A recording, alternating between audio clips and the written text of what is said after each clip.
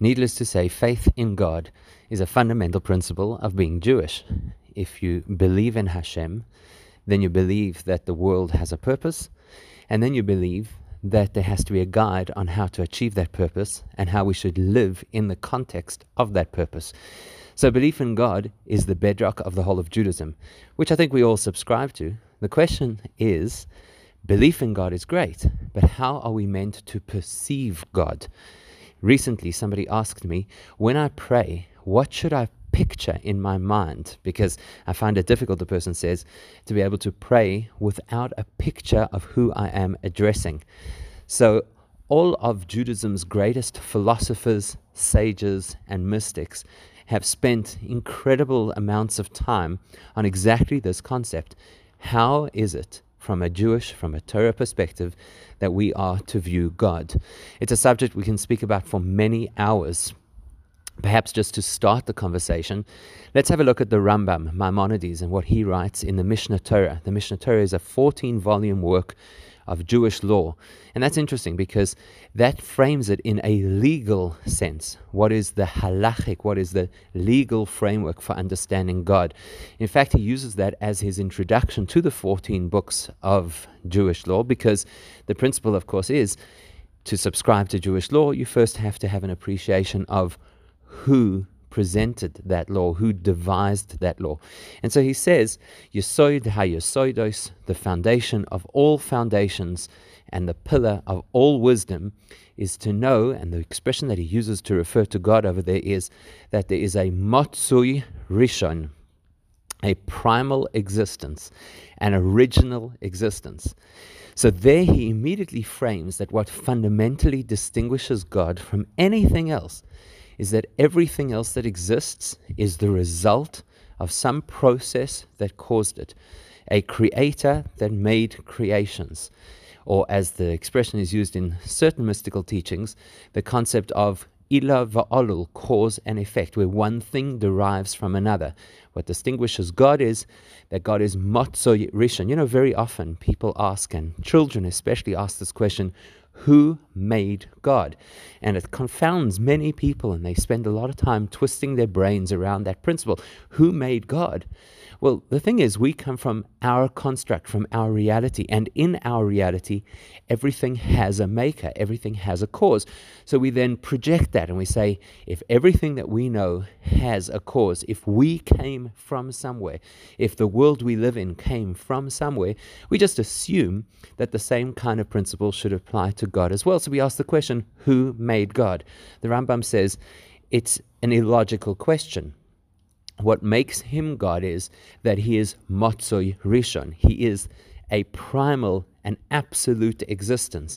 That means to say an existence that always was, always is, and always will be.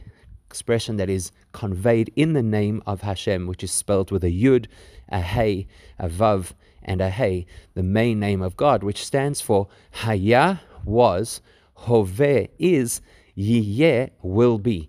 So the first principle that we have of understanding God is the principle of Matsui Rishon, that Hashem is an absolute existence that has nothing to cause his existence, rather he is the cause for all existence. And the Rambam spells that out with these words. He says, if nothing else would exist, he would still exist. But if he would not exist, nothing else could exist. That is our introduction to the concept of God. It's time for some midweek mysticism. The most appropriate term that we use to describe Hashem is Ein Sof, literal translation, without end.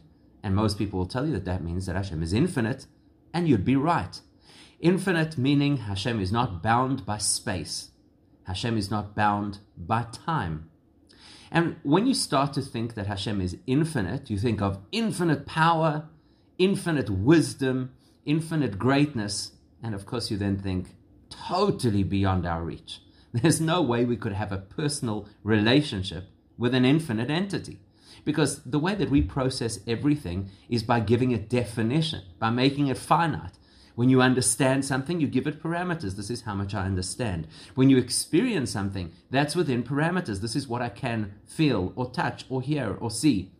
So if Hashem is Ein Sof, without any parameters or limits, naturally that implies that I'll never get anywhere close to him. If you had to accumulate all of the finite ability that exists and that has existed throughout history, be it within the human race, be it within all the spiritual beings that exist, you put all of that finite energy together, you still will be infinitely distant from Ein Sof, that which is infinite. And so many times we think of Hashem as aloof, as very distant and inaccessible.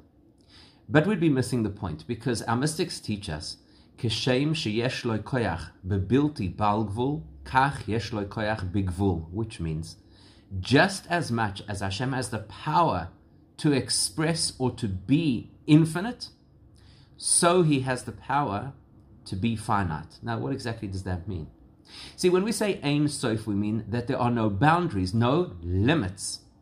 Rules, for example, are limits. We're bound by rules, whether they are official rules, whether they are the laws of nature, we're bound by rules. There's certain things that we cannot do. If somebody had to, for example, tell a person to jump off the roof, well, it might not be good advice, but it's doable.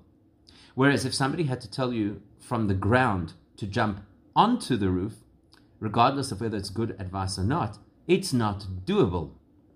These are the boundaries, the parameters that we live in. So I don't have the ability to leap onto a roof from the ground. That limits me. Hashem is Ein Sof. That means that there are no rules, there are no limits. There's nothing that we should be able to say he cannot do. If we were to say that because he is infinite, he cannot come into our space and he cannot make himself accessible, that would be as bad as saying he cannot be infinite. In other words, we'd be applying a rule and a limitation to him. So in fact, when we say that Hashem is Ein Sof, without any bounds, without any rules, without any limits, we're actually saying that he's completely accessible. Not because he's finite, but because he can choose, and this is the brilliant thing about Hashem, he can choose to make infinite accessible to finite. He can choose to make his full capacity available to us. Where does he do that? So the primary place is in the Torah. The first word of the Ten Commandments, which is, of course, the first communication of Torah from Hashem to the Jewish people, is Anochi I. And we're told that Anochi is an abbreviation of Ano Nafshi Kesavis Yehovis. I have taken my soul, written it, and given it to you. My soul, my infinite power, my real self, Hashem says, I'm making accessible to you every time you open a book and read my wisdom. Sounds impossible? That's Ein Sof. It doesn't have to be possible, and yet it is possible all at once.